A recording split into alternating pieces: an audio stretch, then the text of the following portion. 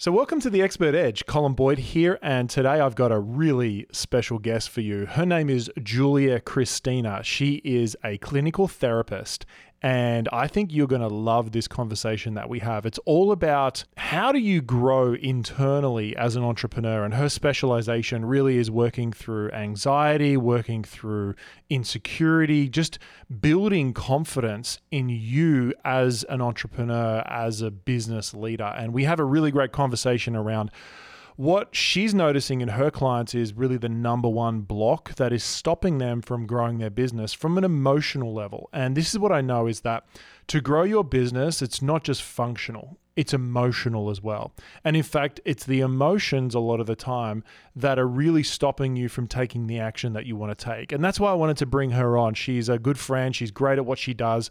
She's got an exceptional psychology background, and she's also a Sell From Stage Academy student. And so it's really cool just unpacking the journey of success that she's had in bringing her expertise to the market. And I know that when she first started out, selling her services was something that was quite, uncomfortable for her. She knew she was really good at what she did, but selling that was quite uncomfortable. And I wanted to bring her on because I'm sure a lot of you feel like that as well. And I just really wanted for her to unpack that journey of how she's also become comfortable selling her services to build a really successful business that actually helps a lot of people out there. So I hope and I know that you're going to get a lot from today's podcast with Julia Cristina. You are listening to the Expert Edge podcast. This is the place where experts come to command the stage, position themselves as authorities, and scale their business up. Get ready to access your next level of potential with your host, Colin Boyd. So Julia Cristina, welcome to the Expert Edge podcast. It's a pleasure to have you here. It's so good to be here. I've been looking forward to this. Now, I've known you for a number of years, and from the first time I met you, I was really impressed by who you are, how you carry yourself. And I can just, you can just tell when people are good at what they do. I could just tell that with you straight away. And so I'm excited to share you and your expertise with the audience. And I just know that they're going to resonate with you. And so first of all, I'd love to, if you could kind of share with the audience the area in terms of the type of business that you run and how you help people. It's a really good question because it's a little bit unconventional. So a lot of people in the online space are helping people. And I remember a mentor of mine said, if you want to be successful, you have to sell one of the three S's. You have to sell success, you have to sell skinny, or you have to sell sex. So you have to teach people how to get rich, how to have good relationships, or how to have a smoking hot bod. And that was it. And if you're going to do anything outside of that, it's going to be really hard for you to be successful. And I remember just being like, I hear that and I get that. But I remember for me so often struggling within myself, with feeling bad about myself, with doubting myself, with, having all these big emotions and all this stuff come up for myself and not knowing what to do with it, feeling like, I was broken or flawed or weird, or there's just something wrong with my existence, and really struggling. And I was like, I want someone to help me with this. I want some guidance with this. I want to understand this. And I am willing to pay money for it. And so I was like, you know what? There's got to be more people like me out there who want more than just sex, skinny, and success. Not that those are bad things, but I think that there are people who want kind of to do that deeper work. And so I'm going to, ignore this wise guru's advice, and I'm going to kind of blaze my own path and just trust that if I build it, they will come. And so specifically, and I think that this is such a growing market, you're a clinical therapist. So essentially what you help people to deeply process their emotions, to work through things, to become healthier on the inside. Is that kind of an accurate description of what you do? Yeah, I do both. I kind of have married the best parts, what I think are the best parts of therapy and the best parts of coaching. So I typically call myself a therapeutic coach. Oh, I like that. I've never heard that before. Yeah, I think I made it up. No, I love that. So it is about, because with therapy, traditional therapy tends to be just about understanding where our problems come from and like looking at our past and looking at our pain and looking at our trauma. And it's like, great, now I know why I'm messed up. What do I do now? Now I fully understand the craziness that is happening in my emotions and in my behaviors. And I like know why I'm doing it and why I'm thinking it and why I'm feeling it. What do I do now? And so although it can be very healing to have that understanding, it's not the whole picture. So then it's about taking the constructive action. What do I do now? How do I change that internal experience? How do I change my thoughts? How do I change my default emotions? How do I change how I'm showing up on the outside by doing that work on the inside? Whereas I think typically, and this is not always, but typically coaching tends to be more about working on the surface. How do I change habits and behaviors and lifestyle to reach my goals without actually doing kind of the deeper work to understand and uncover what's happening under the iceberg? It's really about just sort of like chiseling away the tip of the iceberg, but why is this coming up? And so I found with the people that I've worked with, combining the two things is the recipe for life-changing transformation that lasts, right? What are you noticing from your clients working with them as entrepreneurs? And that's the people who pretty much listen to this podcast. What are you noticing as patterns or themes that comes up a lot when people join your membership or join your programs? So for the entrepreneurs, so I serve all people, but there are definitely entrepreneurs who are in my programs. Because, the biggest thing that I hear, and I work one-on-one with them as well, is I don't want anyone to know that I'm struggling, right? Like I don't want anyone to know that this is going on for me. I feel so ashamed, right? I even work with like mindset coaches who are like, I'm ashamed that I'm struggling, right? Like, well, I think everyone needs a coach. So fascinating because obviously, I'm a coach as well, and I have a coach and a mentor as well. And I see this happen all the time, even for our students. Like they'll say to me, Colin, I teach this stuff. How come I couldn't see that in my own content or in my own stuff? And I think it's so helpful having that external perspective and the ability. Yeah. Because we can't always see our shadow, right? If we're going to go into depth psychology, we can talk about the Jungian shadow, when we all have this shadow side of these kind of repressed or neglected or abandoned aspects of ourselves that we, put in the shadow because it's too uncomfortable to like sit in that all the time. And so we just kind of shove it aside into the shadow and we don't see it.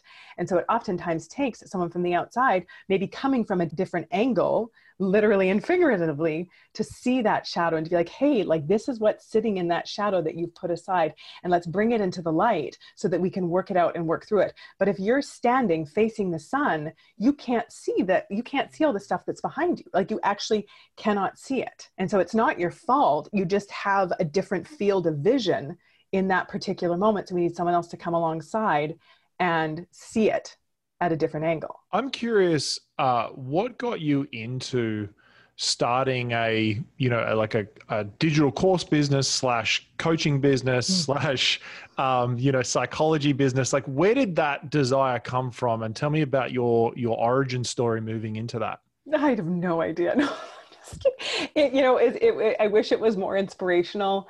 It was a few years ago. There was an app came out called Periscope that was like all the rage for a little while. And at that point, I had wanted to be doing more speaking and teaching. I love speaking. And the reason why I took your course, I love being able to speak and teach live, connecting with other human beings in that way. For some entrepreneurs, that's their idea of hell. They're like, just like, leave me behind the scene. Just let me do the work. I don't want to put my face out there. But I love that part of it. And so I always wanted to do more speaking and teaching, but of course I had small children. So going out to networking events and making that part of my business more a central part of my business, which is not really possible without taking away from family time in the evenings and on weekends. So this app called Periscope came out and I was like, this is fantastic. I'm just going to hop on there, give short mental wealth and personal development talks, and I'll just build my public speaking skills. And I'll just sort of get this sort of roster of content, see how it's connecting with people, and get that kind of real-time feedback for free from my living room, no harm, no foul. And then it literally just kind of blew up and exploded from there. And then this whole world of online courses and programs. And it just this world cracked open that I had no idea existed. And it just sort of went from there where I was like, oh my goodness, I can actually have an impact and do something that I love and connect with other human beings from my bedroom. Yeah, that's awesome. And Yeah. I'm curious about your understanding of just psychology and if there's someone listening today and they're an entrepreneur and they feel really emotionally blocked with getting themselves out there and Yes. that fear of being judged and so forth. Yes. Like, what are some things that they can do to start to process that or move past it? I think, so much of what I teach, Colin, is normalizing our human experience, right? We have so much judgment of ourselves. Oh my gosh, what's wrong with me? Why can't I do this? Why is everyone else doing it? I can't seem to figure it out. Why am I a mess and everyone else has it all together? And like, spoiler alert, everyone is a disaster. I mean, not all the time and not in every circumstance, but we all have stuff.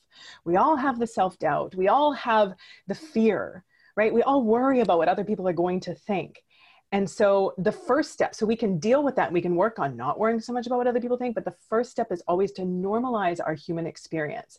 And to be able to say, of course, I'm scared of putting myself out there. It's actually part of my wiring as a human being, right? Like there's this ancient primitive part of our brain that is our survival instinct that basically says, do not make yourself vulnerable to judgment, because then you will be kicked out of the clan, sent out into the wilderness on your own, and be eaten by a saber-toothed tiger. So, right? Like this part of it's our like, brain. welcome to the personal brand industry.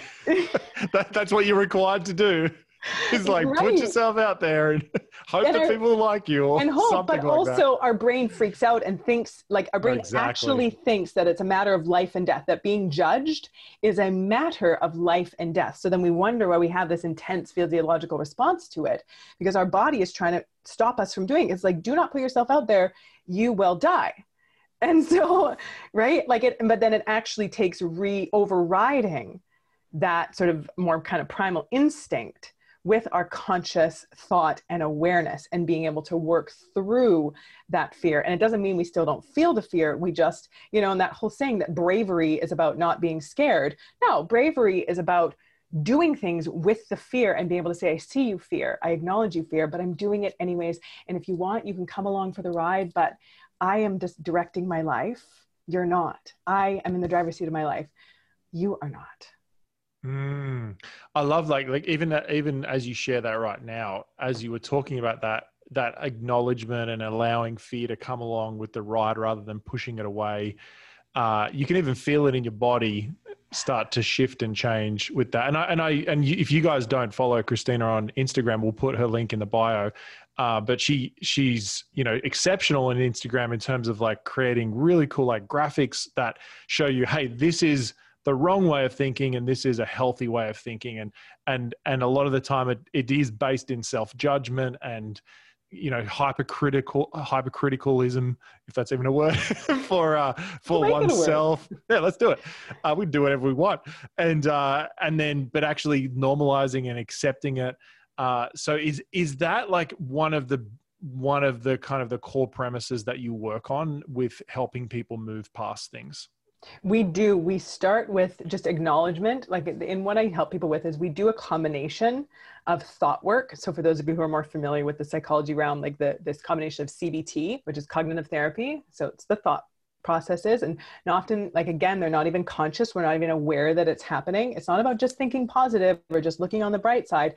Absolutely not. We are more complex than that as human beings, but it's about really just getting conscious, the unconscious or subconscious thought patterns and beliefs that we think are just normal, that we think are just like a given, the only way to see things, the only way to understand things. And so then we uncover those, and then we sort them out, and then we ditch them and bring in ones that are going to be healthy, healing, helpful, productive, that are going to allow us to show up the way that we want to show up and do what we want to do and move forward in the way that we want to move forward. But there is a big piece to that. So that's a thought work part of it. Sorry. Can you give an example of that? I'd love to know, like maybe a client example or a personal example of like an old thought pattern that had crept up and how you work through it, or how you work through it with a client and how they move forward.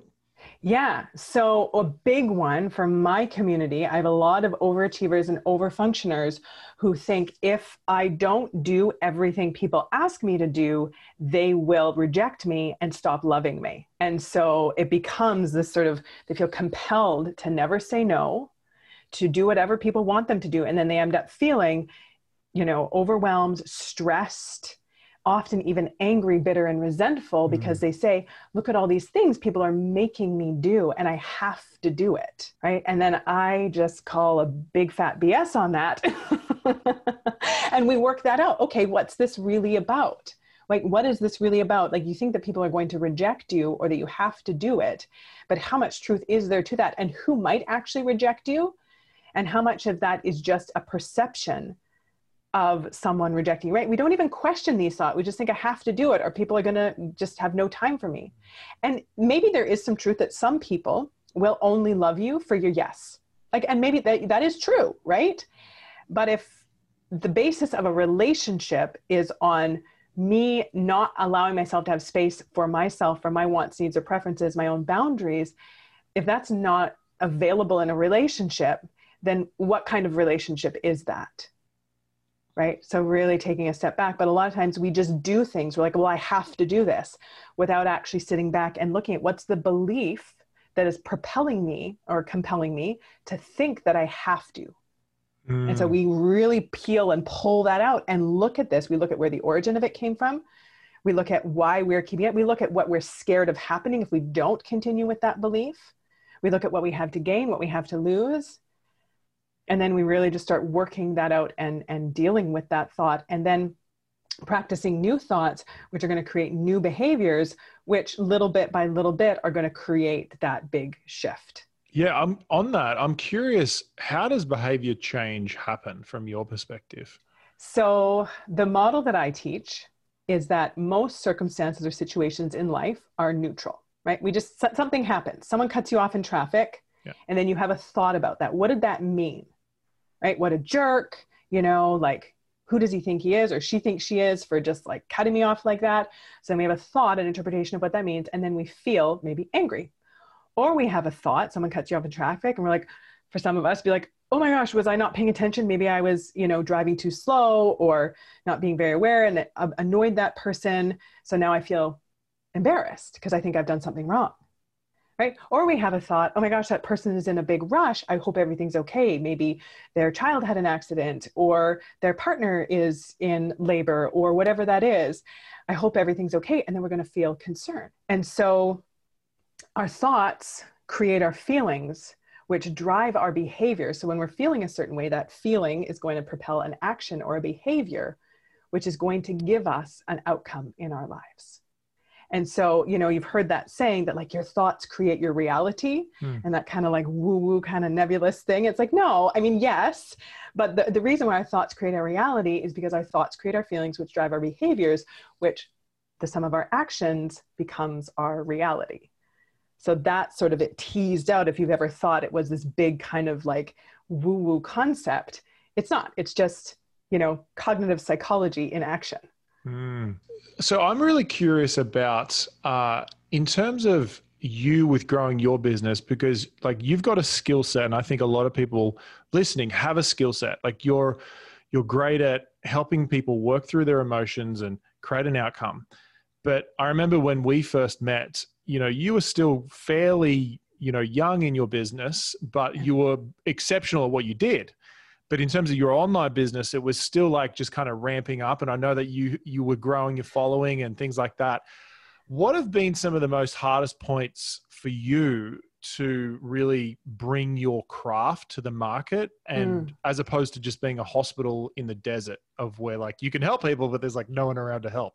Yeah, no. And, honestly, the biggest part of it is changing my relationship with failure and with results, just results in general and failure. And for those of you who, create programs and courses, even the idea of thinking about launching something feels incredibly exhausting. And it's not just all the tasks that need to be done, but it's all the emotional labor that goes into the expectation of result and the fear of not getting the result. So it feels overwhelming and exhausting because of that emotional experience. And I remember for me, I wasn't launching my courses and programs. I wasn't getting out there.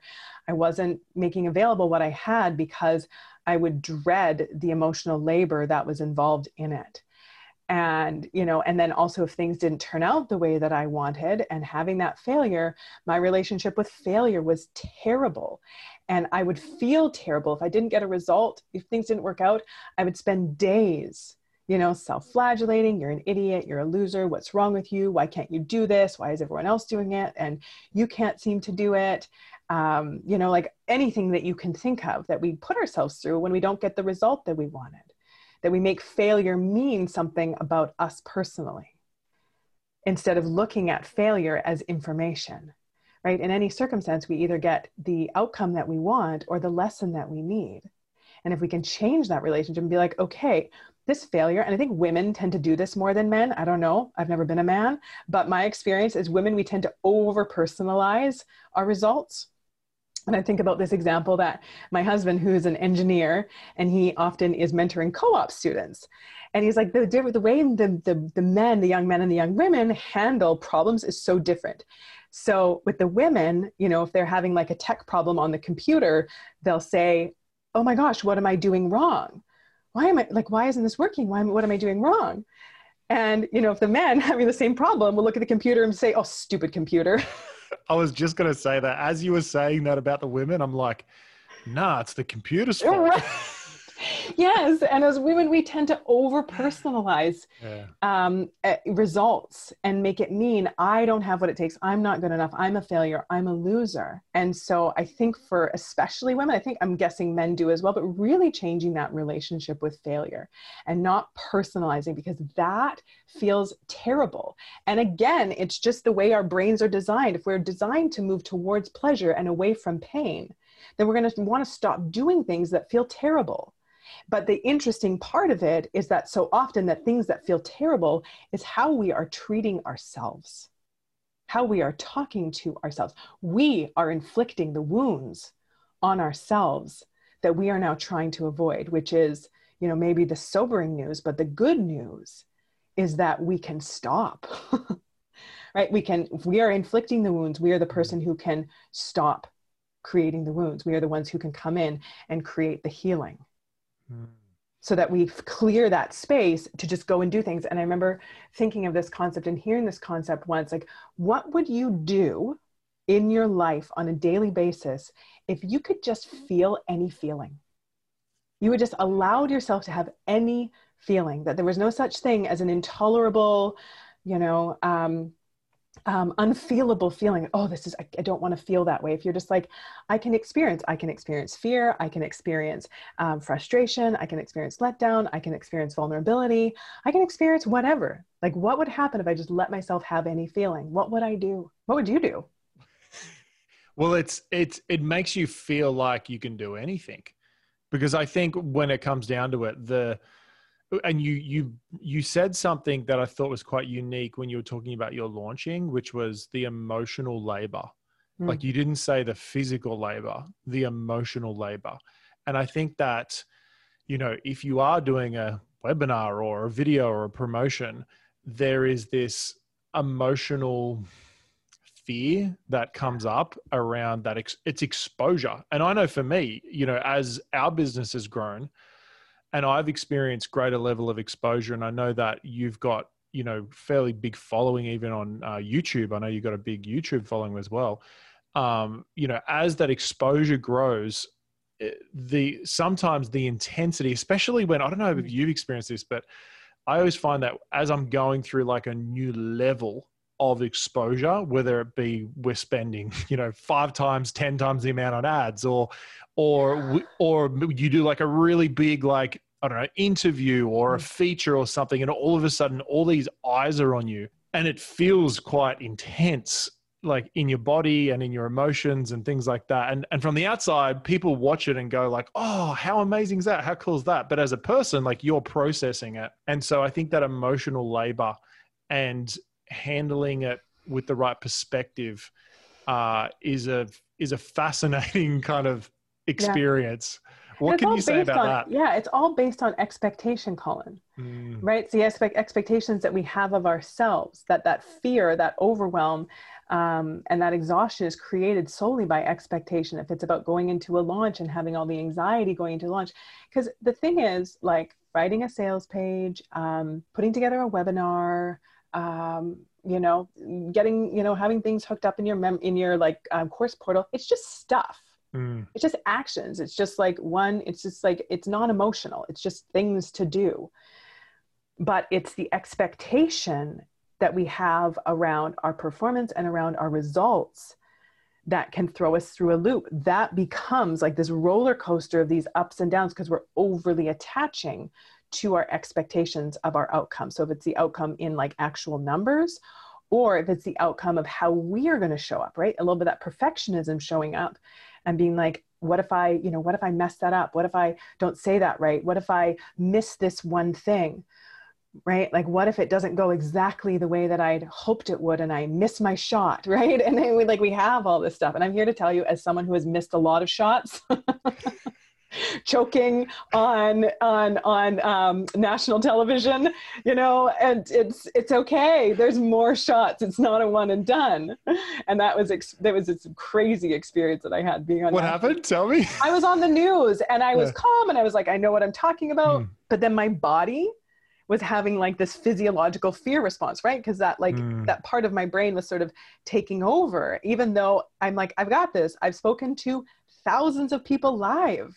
What is going on? But like, there was this thought around this, like this concept of being on television and like that exposure level of yeah, thousands and whatever, millions of people watching. My unconscious brain was like, don't be calm. Do you understand how and it's live? Like, yeah, totally. Don't mess this one up. Yeah. And then the interviewer asked me a question, and because my brain was just not firing on all cylinders, she asked me a question that I wasn't expecting. And halfway through my answer, my brain just took a vacation and it was like gone. I was like, I had to say, what was I saying? I had to look at her and be like, what was I saying? I mean, obviously she's a professional. And was this pre-kids or post-kids? Post-kids. Post-kids, yeah. I was going to say the brain takes a while to fire up after little sleep and managing like little toddlers and kids and stuff. Right. And needless to say, they've never invited me back. Oh, that's so funny. But it hasn't, right? But here I am here with you right now. But it doesn't matter. So, right?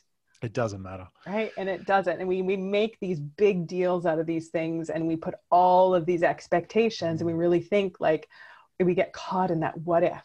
Right? What if this happens? What if that happens? What if this doesn't happen? And then we freak ourselves out and that feels terrible. So of course, then that becomes another barricade to overcome is how am I going to get past the intense response I'm having about this potentially feeling terrible?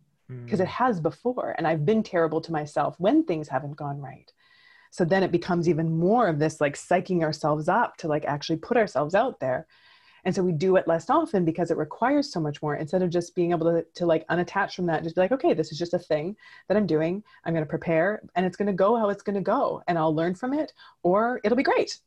I love that. And when I think about it, I know for me, I'm relating it to my speaking journey. And I know for me, when I first started, like I put so much pressure on myself and I tried to like control how it was going to go and the outcome. Where now I'll stand in front of an audience and most of the time it's like, I don't even think about what's going to happen. Like it's literally just so second nature and essentially what I'm saying is there's no attachment to the result. And that's exactly what you were talking about. And that's what was coming up for me when you were talking about that letting go of attachment, which, we see all the Instagram quotes of like, go for the goal and don't be attached. And it's like, yeah, but how do we do that? Yeah.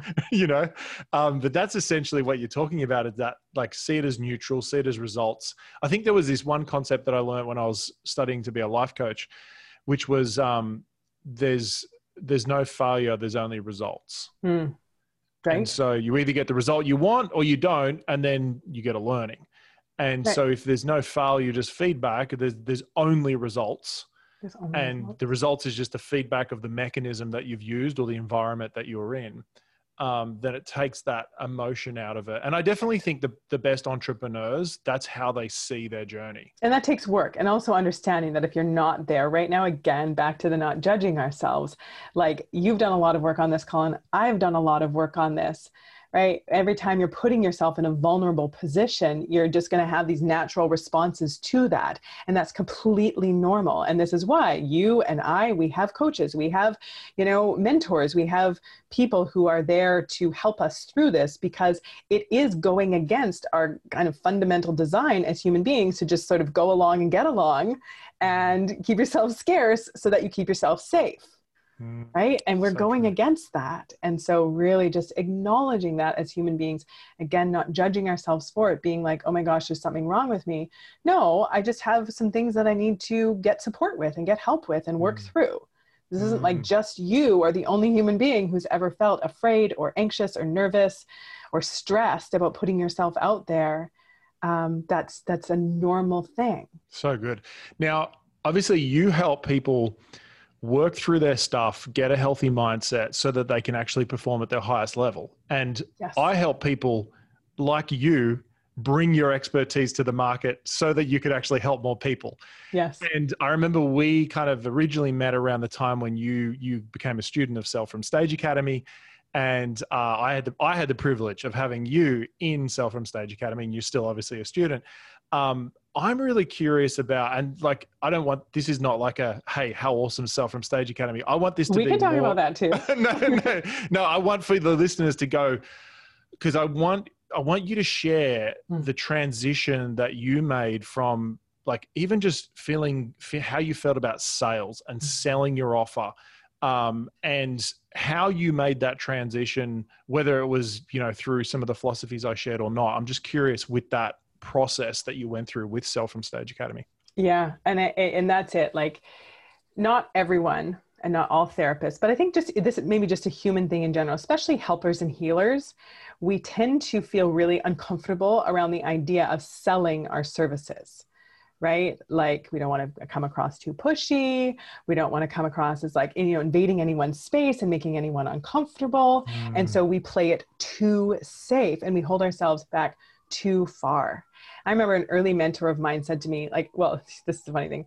Oh, so with going that exposure, when I first started my counseling practice and I hit, go live on my website, I ducked. I was like, no, everyone can see me. It felt so exposing. But then that was the first level of being exposed to the world. But then the next level of it too is, so now you can see me, but now I have to kind of enter into your space. I'm not just standing here passively by. I have to enter into your space so that I can call you in to this process, to this work, to what I have to offer. And that's not natural for most of us. And so I was struggling with that a lot, and I'd done some work around it, and I was starting to feel more comfortable, but I knew I still had so much, space to grow. And then you came along and I met you, and we actually, someone told me, because I was talking to one of my mentors about this fear, right? And this really being like uncomfortable with selling and promoting my work. And she was like, you got to be connected to this guy, Colin. Right. And it was true. And it was Jackie. And she was like, you got to know more about Colin. Yeah. And so then I looked, and it would happen to be that it was the exact time when your program was open. Yeah. And I was like, I think you joined the first round pretty much. I did. And it just happened to be that it was open, and I felt like I'd won the jackpot, because I was like, oh my gosh, this program is open. So I just, right, without a second thought. And what were some of the shifts that you made? Just really looking at what it means to sell. Right? Like, you talked so much about, you're not selling, you're serving. You're communicating value. You're not trying to convince someone to get something that they don't need. And you're not trying to take advantage of anyone. You're saying, like, I have this thing that can help you, and it's my job to communicate how it's going to help you so that you can make the best decision that makes sense for you. But it is my job to show up. And I even think about that. It's actually funny, because I received an email the other day. I just finished promoting my membership program. Awesome. And I got an email from someone saying, like, I felt like you were being too pushy. Right. Like, this was a hard sell. And it, you know, in all fairness, I was a little bit taken aback at first, but then I was like, okay, one email out of 800 people. Unless I had like hundreds of there's people. always one. I'm not going to lie. There's always one. There's got to be, out of 800 to 1,000 people, there's going to be one. Yeah. And I was like, if I was getting hundreds of these replies, then maybe I might look at shifting my focus, like not speaking the language my people want to hear. But at the same time, I was thinking about it and I was like, let's say that every day you were around people who were like, I'm so thirsty. I'm so thirsty. What do I do? You know, hey, Julia, I'm really thirsty. What do I do? And I'm not going to be like, well, you could, you know, try like sucking on an old boot, right? I'm going to say, drink water. And here I have water, right? Even just like standing outside a convenience store and being like, I want to go in there. I'm so thirsty. What should I get? I'm not going to be like, well, have a bag of chips. See how that works out. I'm going to be like, drink water. And here is the water. It's over there in the cooler. Just grab it. And, you know, you can pay for it and you be on your way. You've got your water. Right. And so often we think that we're being pushy, where we see the people around us in our community being like, I'm having a problem.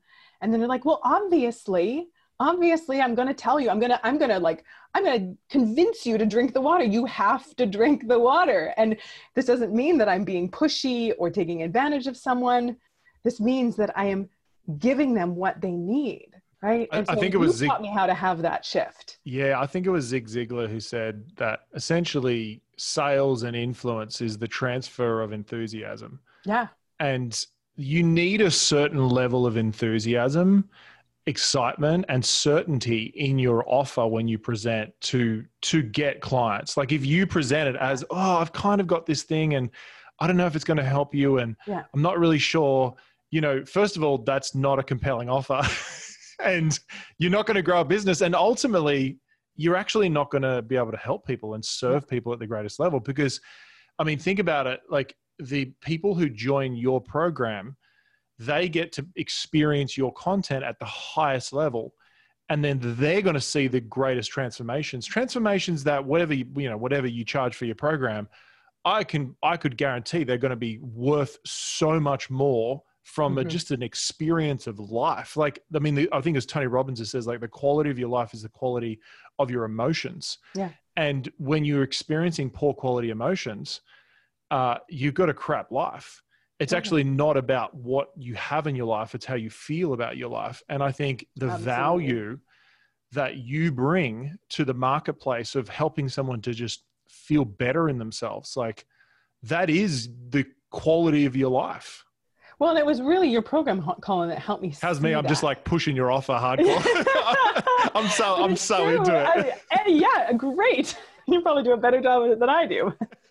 But like really and truly, that's what your program taught me, is to just stop making it about you and start making it about the help that you can give to people, the help and the transformation that you can give to people, right? The tools that you can give to people to help them with their problem, right? They're having a problem. It's your obligation. It's your duty to show them what's available to them. You're not shoving it down their throat. You're not like forcing them to do it, but it's your duty to make that available to them, to at least put it in their line of sight and give it a little bit of a nudge so that they can learn, you know, so that they can heal, so that they can grow, so that whatever the program is that's going to allow them to solve the problem that they are struggling with.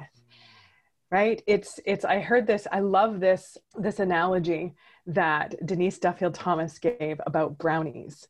And she talks about brownies. She talks about, like, let's say that you had brownies. You had these beautiful brownies that you had made, and you had like a dinner party and people over at your house, and, you know, they knew that you had these brownies. You've been talking about these brownies. And then, you know, the evening kind of came to a close and everyone went home and you never offered the brownies. And people are like, well, what about the brownies? Right? Like, how come you're not giving me any brownies? When, you know, we're so scared that if we offer the brownies, that some people aren't going to want them. And it's true. Some people are going to say, I don't like chocolate. I don't know who these people are, or like what devil is possessing them. No, I'm just kidding. But right, some people are going to say, I don't want the brownies. I don't like brownies. I'm on a gluten-free diet, right? Whatever that is, it's not personal. Because some people are going to say, oh my gosh, I've been waiting all night for the brownies, right? I've been waiting for this. I've been hearing about it and you've been talking about it. Thank goodness that you served and offered them to me. And I think it's so true. It's like when it sounds like you made that shift of going, you're not trying to convince someone of something that they don't need or don't want. Yeah. It's more about how do you put on a great night, a great show, a great experience, and then also go, hey, if you want brownies as well, then I've got some great brownies. And if you don't, if you're on the gluten-free diet, that's totally fine as well. Like, but they're there if you want them. Yeah. And it's really clear. And it's like, and don't get me wrong, like they're awesome. Like you've still got to be excited about it, right? And even if someone doesn't want them, it doesn't make them less awesome. Where I think we often do that. Like if someone doesn't want what I have, then it means that it's not good, right? And we over personalize that. Where it's like, it's just a brownie. Some people are going to love it. Some people are going to hate it, but it's a brownie, right? And how have you used like storytelling and just emotion and so forth in like, effectively creating that experience for people when you're running your webinars and stuff now? Yeah. And I remember that shortly after I took your program and I ran my first webinar after having completed, I don't think I completed the full program, but there was just so much mind-blowing stuff in the first few modules that I was like, I'm just going to go with this now and just start working. And then I'll, do the rest and kind of grow even more. But I just felt like I had so many specific tools to use right out of the gate where I had this existing webinar. I made a few tweaks to it. And then I changed because of the mindset stuff that you teach, Colin. I changed how I was showing up. And I was just like, again, just that mind frame of just going in and being like, I have this thing. It's amazing if you want it. And if you don't, that's totally okay. Right. And it was that process. It started that process of unattaching. I'm like, I'm just here to serve and I'm here to show up and I'm here to connect and I'm here to communicate. And that's my goal right now. If that is my goal, then more often than not, the results just take care of themselves. It's almost like most people, and I think I told you that I'm Canadian, right? Like I was born in Canada. No, I didn't know that. Because I know you're Canadian. Yes. Right. I was born in Toronto and I grew up in Australia. Obviously now live in the US, but what was I going to say? The culture in Canada is what the main word you say is sorry, right? It's like, you're sorry. But that's how people are with their offers. They're like, I'm really sorry about this, but I've also got this other program. Like, it's really awesome, but I'm sorry about it. Right. But that's almost like the energy they bring to it, where it sounds like... It's a shield, right? Sorry is a shield. It's like protecting me from any kind of backlash, right? Like it's that fear of what if someone doesn't want it or doesn't like it, right? It's almost like I'm protecting myself with the sorry. Like I wasn't trying to offend you. So if you're offended, I'm going to preemptively sort of shield myself from any kind of backlash. Preemptively apologize and shield myself. Yeah. That's so true. And I love what you were sharing about, like, when you speak, you enter someone's space, and then when you make your offer, you actually create space for them. Yeah. And so it's like, this is a space that I've created for you and if you resonate with me, then come and enter this space and we can hang out, because we've created this space for a specific transformation for you. Absolutely. Absolutely. And you don't have to, like, if you don't want to stay in the space, it's not like I'm not building a brick wall around you. Like it's a free flowing space where you're allowed to walk away at any time, right? If you realize that it's not for you, right? Yeah, This is not a dictatorship. This is a democracy, right? Where like, you can say like, no, I don't vote for this, and make your way out. That's okay. Very democratic of you. My Canadian. So it's like it's like the social capitalist coming out in me, where it's like, well, I want you to have results, but I also want to do it in a relationship focused way. There's social capitalism. Love it. So, this is so good. I mean, it's just been great watching you transform and evolve in your brand. And for anyone who wants to connect with you, can you share them about what's the best place for them to connect with you? It's a really good question, Colin. My website. You've got a lot. My website is due for an update. All of my information is on my website. It's just juliachristina.com, Christina with a K. And there, just. What's your YouTube channel? It's a good question. Just search Julia Christina. If you just, I think it'll come up. I created the channel just years ago, just completely not to build anything with it. When I first started my business, my husband was like, SEO and give clients sort of an opportunity to get to know who you are. Video's really strong. I was like, really? Is it? Is it worth it? And so, about 5 years ago, I put up a couple videos, and then just sort of my channel kind of went dormant, and I didn't really take it seriously. But it's grown a lot since then. It's grown a lot. I did start taking it more seriously a couple years ago, and then realized how powerful that could be. But my YouTube, I think there's one other German girl called Julia Christina, but you can tell the difference. You can tell. I think she's got like 2 weird random videos on there. So not the weird random one. One last question, which is I always love to ask my guests, is imagine it is literally the end of your life, and you're coming to the end of your life, or it is the end of your life, and people are standing around just talking about Julia Christina. They're talking about the impact, the influence that you had on them, some family, friends, clients. What would be your hope that they would say about you? She taught me how to let myself be human and feel great about that. I love that. I think that's one of my favorite answers I've heard. So good. Julia, it's been a pleasure having you on the podcast. And everyone, I want to encourage you to connect with her. And thanks so much for being on here, Julia. Anytime. Thank you. Why is it so hard to know what content to include in your speeches and webinars? Knowing which ideas to keep in and what to leave out is the difference between just getting claps or signing clients. If you're really serious about making your content highly persuasive, make sure to download the Persuasive Content Builder while it's still available. Go to www.persuasivecontentbuilder.com and get your step-by-step formula for designing and delivering content that connects with your audience and moves them to join your programs. Until then, we look forward to seeing you on the next episode of The Expert Edge.